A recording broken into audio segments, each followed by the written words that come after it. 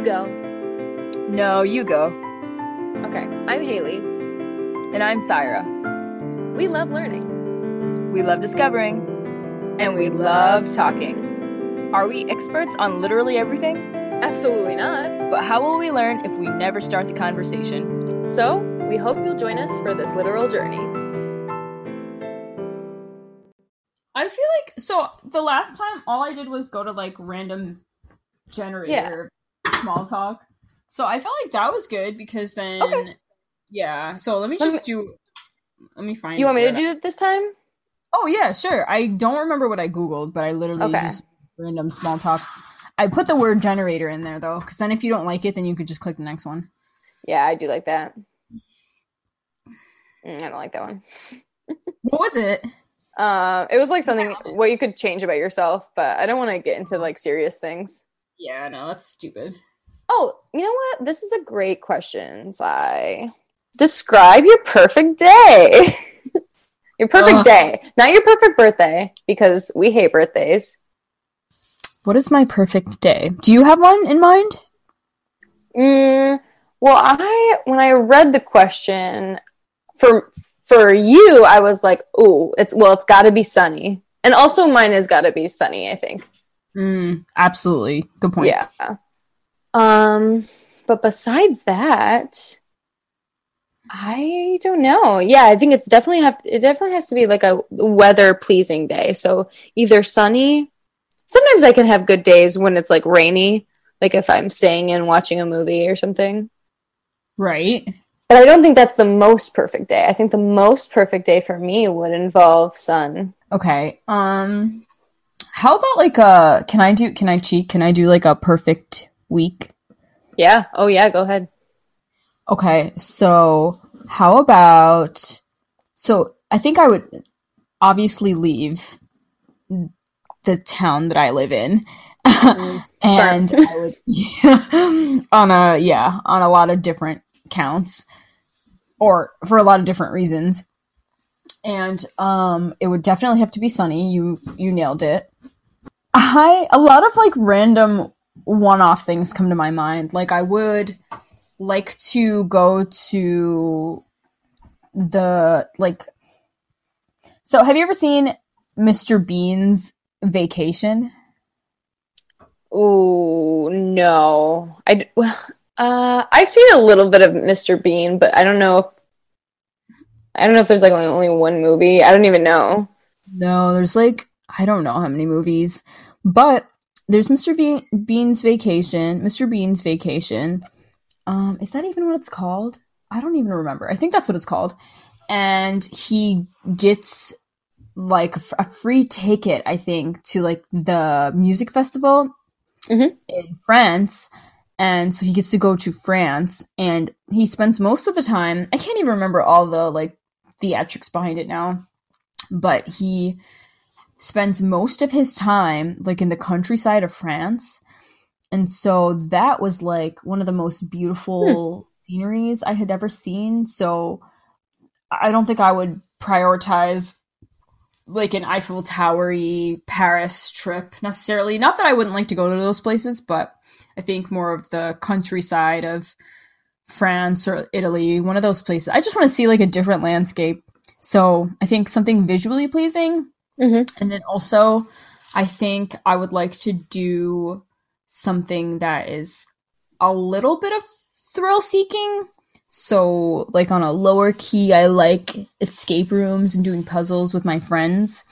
But then I also enjoy like, my mind keeps telling me bungee jumping, but I don't want to do that.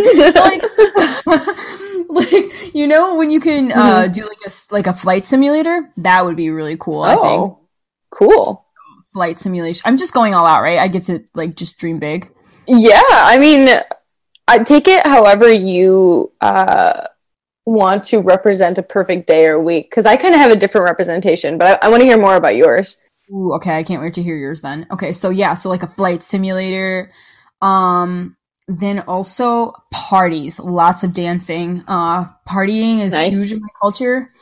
And even though I don't really subscribe to all of the characteristics of my culture.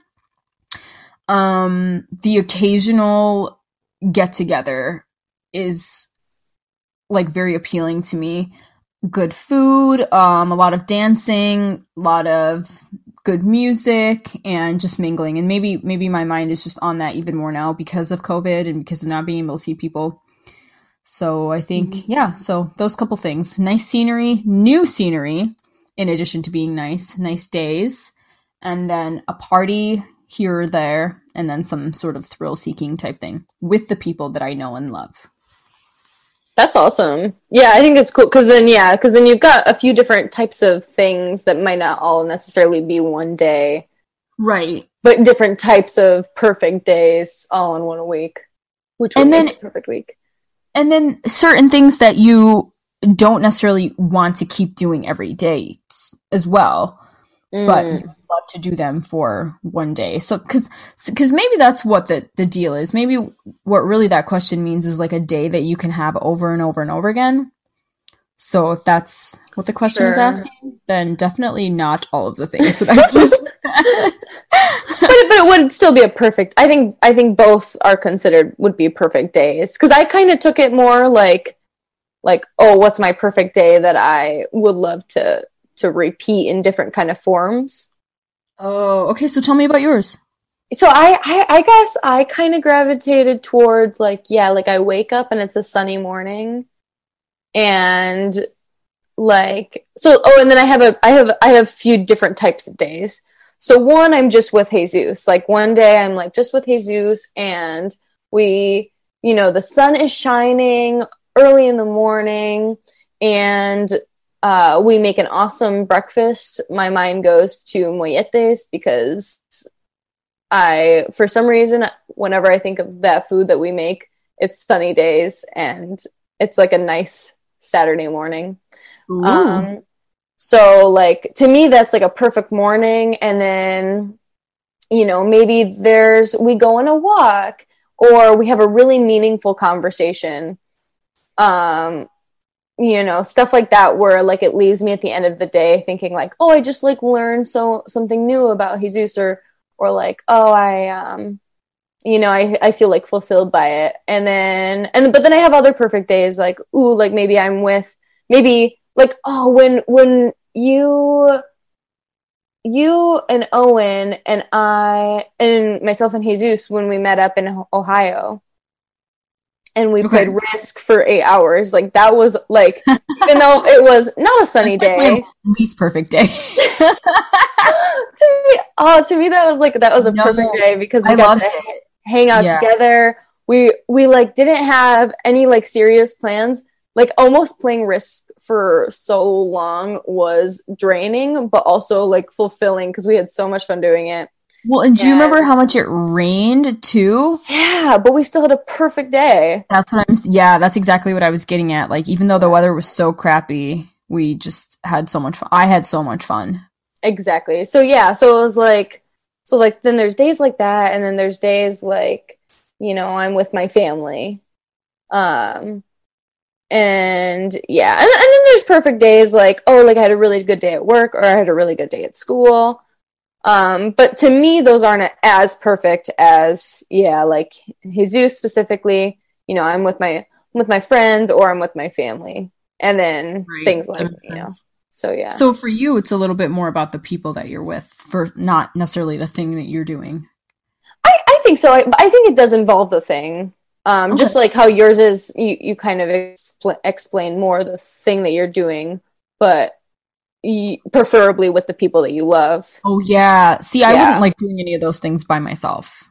Yeah, exactly. It wouldn't be wasted on me, but it'd be way more enjoyable to like doing a podcast by myself. I didn't want to do it. That'd be so lame.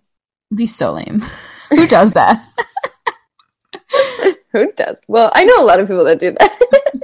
Yeah, I know. But yeah. Anyways, good. I'm glad we have some good ideas of perfect days.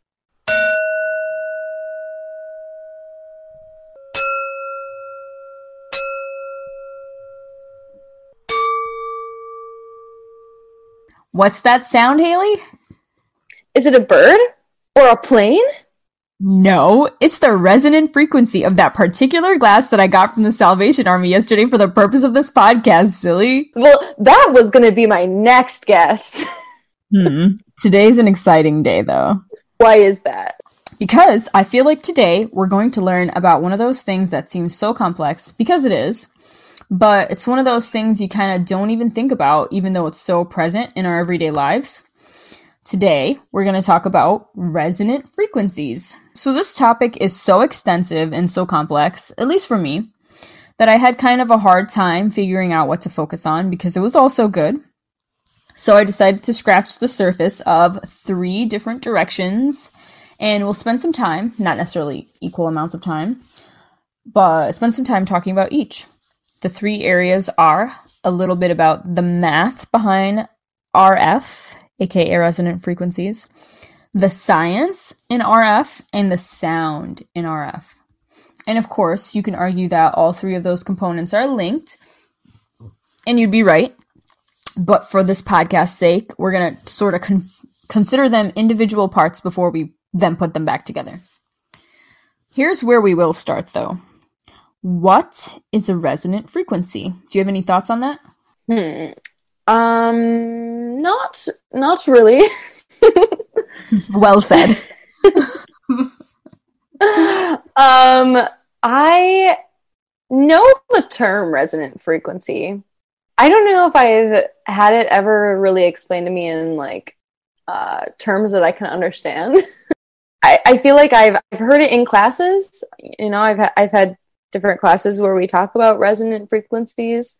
I might have already told. Did I tell you about like the way I thought about resonant frequencies is like going down a roller coaster, and they have to know that the frequency of the roller coaster doesn't match the frequency of like your inside, so that you don't like combust going down a roller coaster. Oh no, you didn't tell me that. Oh, that really? Horrifying. That is the only way someone's ever explained resonant frequencies to me, and it still doesn't make any sense because I don't know like the science or the math like you're going to talk about. So I'm excited. Well, I am excited that you have such high hopes for the possibility of learning something. I'm going to do my best. Okay. I'm sure you'll do great. Thank you. Well, at the beginning of this episode, as we heard, the sound that the glass made when I plinked it is that particular glass's resonant frequency. And according to a YouTuber, it's a natural frequency of vibration determined by the physical parameters of the vibrating object. So, what does that mean? And again, there's this YouTuber whose videos I will link. And all of the videos that I watched and all the resources that I read, I felt like he had almost the best layman's way to explain it. I don't remember what his name is, but again, I'll link it. This YouTuber says resonant frequency would be like, okay, picture this. Haley, you and Jesus just met at a party, let's say. Okay. And let's say Jesus liked you and he wanted to chat you up, let's say. So he wasn't already yet the Jesus that you know and love. So if he started talking to you about how cool Jojo Siwa was, and he was like describing her bow and whatever other traits I'm sure there are about her, you might be a part of the conversation, but you might just be like, okay, when literally is he going to be done talking? But if he started talking about STEM, you might be like, OMG, I literally love those topics. And bam, you'd be tuned in. Are you tracking with me? You get what I'm saying? Sorry, where are you actually going with this? How literally could not I have been more clear? How actually could literally you not have been more clear? You're right. No, but I mean, keep going. Oh, you need more? Okay. I do need more. Okay. So in other words, Haley, the resonant frequency of an object is the frequency that can sort of excite that object in a physical way, that can most excite it. So if I'm singing la and the resonant frequency of a glass is then I'm not really matching its resonant frequency. So everything's vibrating at a natural frequency, I guess, for lack of a better word. I guess that is the best word. And to excite that thing, you have to match its frequency. So if you think about the YouTube video that we're in the process of making, when some YouTubers put a plastic drinking straw into a wine glass, as they sing to the wine glass, you don't see that straw vibrate or move until the singer is able to match the resonant frequency of the glass. Once they match that resonant frequency, you'll see the straw start to vibrate. It'll start to move, and that's because they're exciting the physical properties of that glass. Does that make sense? Yeah, I think so. I'm still trying to compare it to JoJo Siwa, and but it does make sense to me. Is it vibrating once you hit that natural or that resonant frequency? Is it vibrating once you hit the frequency? Is it vibrating on like a minuscule scale that you can't see? And then once you hit that certain pitch, then it gradually vibrates? Or is it just like, it's not vibrating, now it is, like, and it's like one harsh line pitch? Essentially, what happens is, yes, it is already vibrating, but what's happening is you're increasing the amplitude of the vibration. Okay. So does that make sense a little bit more in your mathematical brain? Yeah, no, I think it does. So on a serious note, the JoJo Siwa thing was Jesus was speaking to you in this analogy about JoJo Siwa, but since she isn't something that you necessarily care to talk about, he doesn't really have your attention. But if he starts talking about STEM, then all of a sudden he's got your attention because those are things that you're interested in. So it's like being able to find the thing that the inanimate object can get interested in, except it's an inanimate object and we're talking about physics.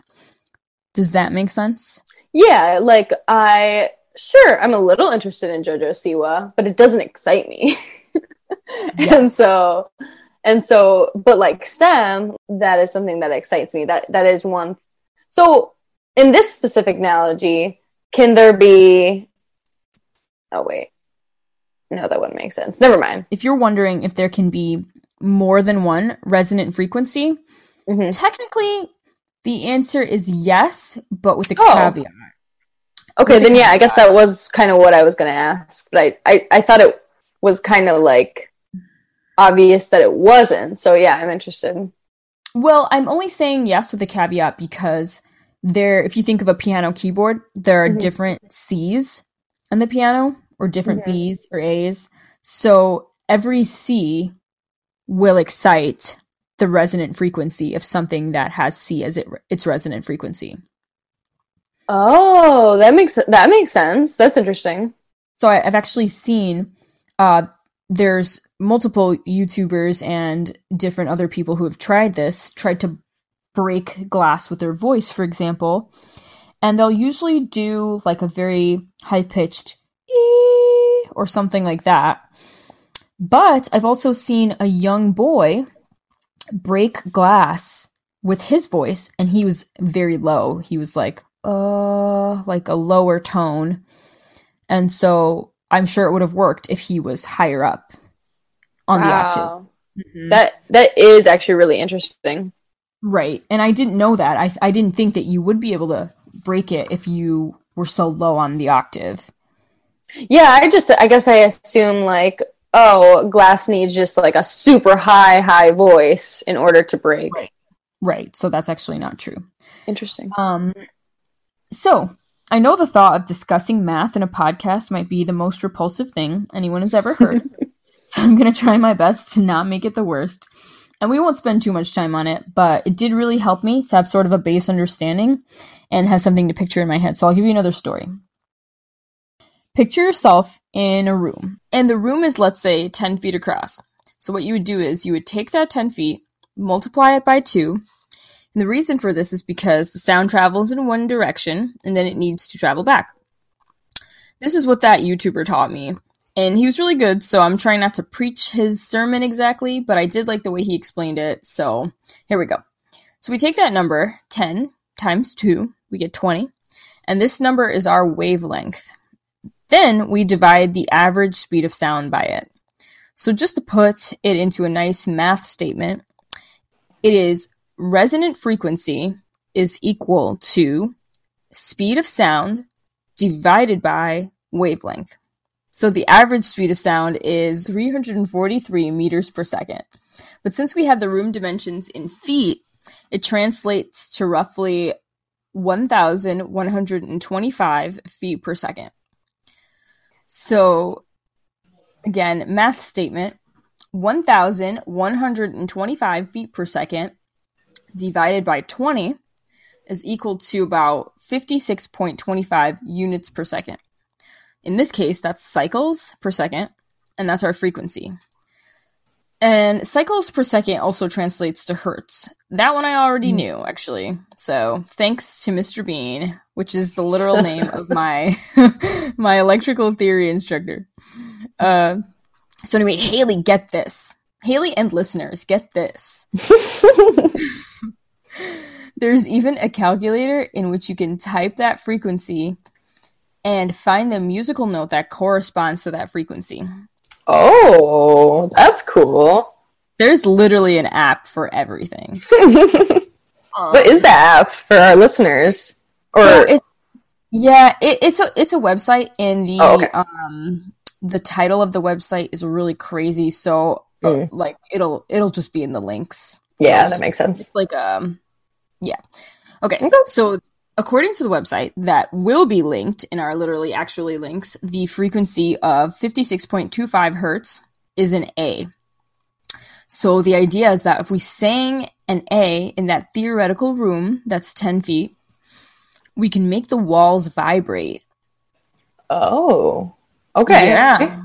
So that's so you're calculating the resonance of the room itself. Exactly. Oh, okay, that makes sense. So to get that resonance, you need the speed of sound, the average speed of sound. Oh. And then you need the wavelength. And so that's how we used the 10 feet by 2. And is it always by 2? Because it always has to get from one side to another side? Right. Okay. Right. So, and the reason I think this is really fascinating is because I actually watched the YouTuber do it. And again, his videos will be posted in literally actually links. And yeah, I mean, I watched it virtually, but it looked pretty legit, so. Is resonance always calculated, from the inside of something? I would venture to guess yes, because the sound... part of finding the frequency is using that wavelength. And so if we just think about it mathematically, how we derive the wavelength comes from where the wave is, right? And so if we're breaking a glass, for example, we need to find the wavelength of that shape. And so it's not necessarily inside the glass, but it's the shape that the glass makes. And so in the case of the room, it's the shape that the walls made. It's the space that they contained that helps us derive that wavelength that we can then use to divide the speed of sound by. So if I tried to break a glass and then I use the resonant frequency of the room that the glass was in, then we're ignoring the glass itself, so we can't find its resonant frequency. So we need to use the glass. So I don't think it's necessarily that we're using inside of the glass, but we need to use the dimensions of that glass. Oh, okay, I see. Because I would assume that maybe the walls, since they're flat and if you're in a very square room, I'm guessing that math would be pretty easy. But if it's a complicated glass, with weirder dimensions, I'm guessing that math would be kind of harder to find that resonant frequency. I would think so, although I bet you could just measure the furthest distance apart inside the glass or outside the glass. Oh, So, that like, makes sense. Okay. yeah, because we're thinking, I guess in your mind you're thinking of a wine glass, the shape of a wine glass. Sure. And so how it's got like the rose petal cup shape. Mhm. But that's actually something I could look into further. Maybe there's a mathematical calculation. Maybe there's a mathematical calculation of how to find and derive on your own the resonant frequency of a stemmed wine glass, because the reason it's easier to do it with math for walls is because walls are going to be a lot harder to vibrate. I mean, they're way bigger Sure. than a glass, and if you bang on them, you're not really going to hear a telltale sound. Whereas if you have the crystal lead wine glasses and you bang on those, then you can hear it's like a shortcut. You can hear that resonant frequency because crystal is good at telling you what it is. Okay. That makes sense. It's really interesting. Mm-hmm. Wow. Yep. Okay. I think that was kind of the only question I had right now, at least. Well, I gave you so little to work from, so. And Haley, resonant frequency is used in more applications than I even realized. For instance, I'm just recently learning more about ultrasonic welders, and I've known about them for a while. But on those welders, there's a big blocky thing that is referred to as the horn. And I always wondered why they called it a horn. And then I was reading the manual about one at work the other day. An excellent way to pass the time. And it seems so obvious now, but like ultrasonic welding uses extremely high frequencies to melt parts together. And the big blocky thing is what produces those frequencies, those vibrations. So instantly I was like, oh my gosh, it's so obvious, like why they call it a horn. The more you know. Oh, okay. Do you get it? Kind of, yeah.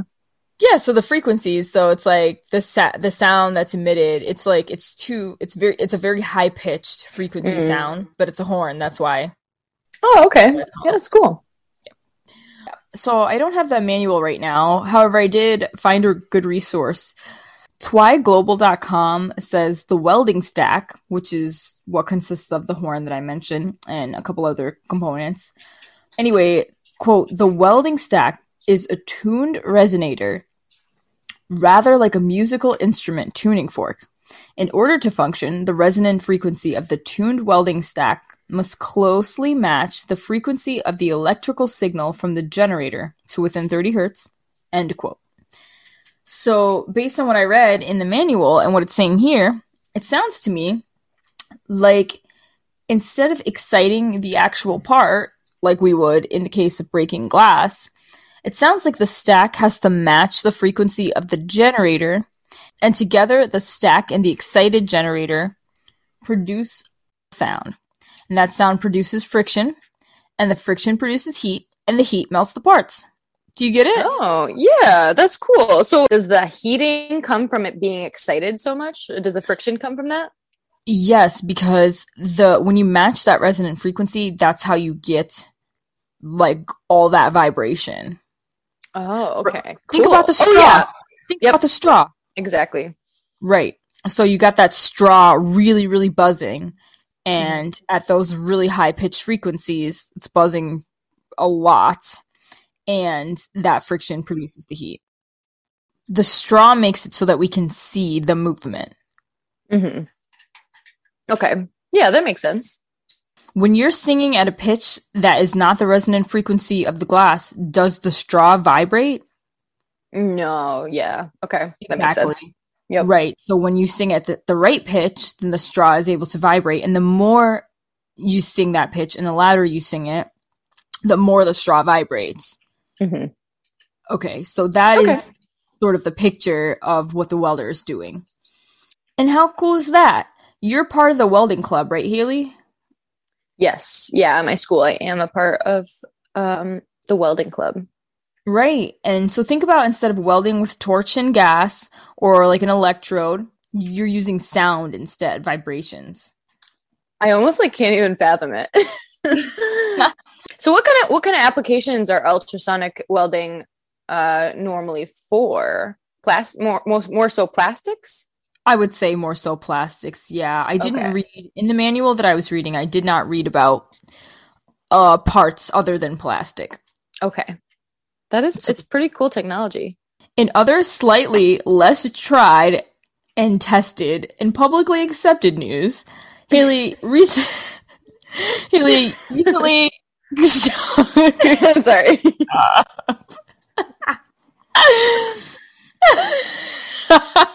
Okay.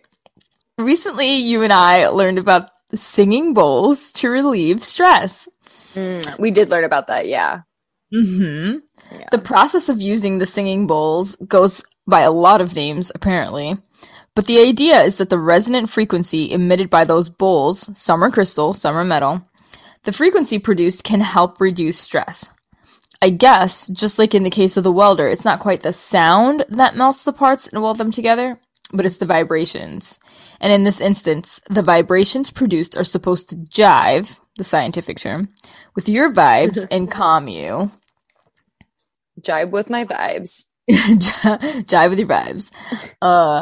I personally did not find peace and solace in the sounds the bowls made when I attended a very brief Zoom call of a session. But I will give it some grace and say perhaps Zoom was not the best platform for such a process. Agreed. Well, Jesus and I were talking about it.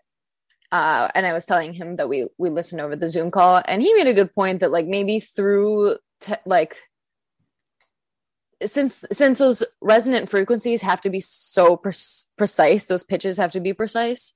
He was thinking maybe through the technology and like through the Zoom meeting that maybe we wouldn't really be hearing the true thing that she was playing, or that it would be kind of fuzzy almost. Right. So I did say that to Owen as well, that the quality of sound is not made for that kind of real life process. Also, I was mentioning to you, Haley, that the effect that I got from listening to wind chimes is kind of the same. I can say that I kind of like the sounds, but they definitely do not soothe me. If anything, I feel like the opposite. I feel like a little stressed out when I hear a wind chime. Do you feel that effect when you listen to wind chimes, or is that just like a crazy? I think so. I feel like they're kind of like, they're just clangy, and I feel like I picture a wind chime more on like a windy day that's like windy and dark and gloomy, and there's a distant wind chime in the distance, and so you're like, oh, it's creepy. That is actually one of the things I was thinking about while I was preparing. I'm like, I wonder if it's not the sound of the wind chime so much, but it's like what the sound of a wind chime is associated with that makes us feel that way. No, I think so too. I think like if like I go into like a cute little shop and the sun is shining through the windows and there's a little wind chime on the door, and I'm like, oh, it's so cute. So peaceful. But yeah, they don't soothe me. They have kind of the opposite effect. But I kind of mentioned this to solidify the idea that the vibration of those sounds have an effect on a person. And maybe this is a little bit more abstract, but what is the reason that even if you pick the most popular song, not everyone's going to like the song? Like, what's the science behind that? What's the science behind the kind of music that you like and why it sounds pleasing to you versus the kind of music that I like and why it sounds pleasing to me, when we have so much in common already? Yeah, our tastes in music are, I would say, pretty different. That's so interesting. And even like down to like the specific instrument. Right. Yeah, that's so cool. And we had mentioned when I had an art class a few semesters ago that I had to go stand out in the hallway during some meetings of the class. I had to stand in the hallway because the music the art professor was playing was so stressful to me, and it was like not conducive to me being creative. A lot of drums, I remember you talking about. Yeah, lots of drums, which I love drums, but in that situation, sure, I was just like, oh, this is very stressful. But for her, I guess it was such an uplifting door to creativity. And, you know? Yeah, that is interesting. Mm-hmm. Oh, and Haley, another good, not overly scientific example of resonant frequency is, think of a spring. If you're holding the spring so that it is vertical long ways, so that way we're assuming that the length of the number of coils on the spring is longer than, say, the diameter of the coils. Do you have a picture? Oh, sure. Mind? Yep, I got that picture. Okay, so you're holding it vertical long ways with one hand, and then say you pull it to the left with your other hand. The spring might bounce that way for a bit, but eventually it will end up resuming its bounce in the vertical direction because that's its natural tendency. Oh, that's actually interesting. And something you don't really think about. Right. So the spring has that pull, that formation that is in its makeup, and that is sort of looking at resonant frequency. If you could look at resonant frequency, I would say that that's a good picture of what it's like. Yep. I really like that example because, in your head, like, you know, if you had a rubber band and you push it to the left, it will just go back and forth, back and forth. But a spring, because it's made to be one way, will transition to the up and down vibration. Right. I think even a rubber band has the kind of the same effect, Haley. Yeah, maybe right. It has to kind of come back to its origin, right? Mm-hmm. And so if you pulled a rubber band, and then there's gravity acting on it too. Sure. However, I think the spring one is a good physical picture of resonant frequency, because even though you can get the spring to move, it will always come back to its home direction of movement. And that is resonant frequency. That's really cool. Yeah. I like that. I like that analogy. Yeah. That's what I got for you today. It sounds like there's a lot of cool applications and ways that you can describe resonant frequencies. And that if you looked further into it, I feel like, you'd probably be surprised how often it's used.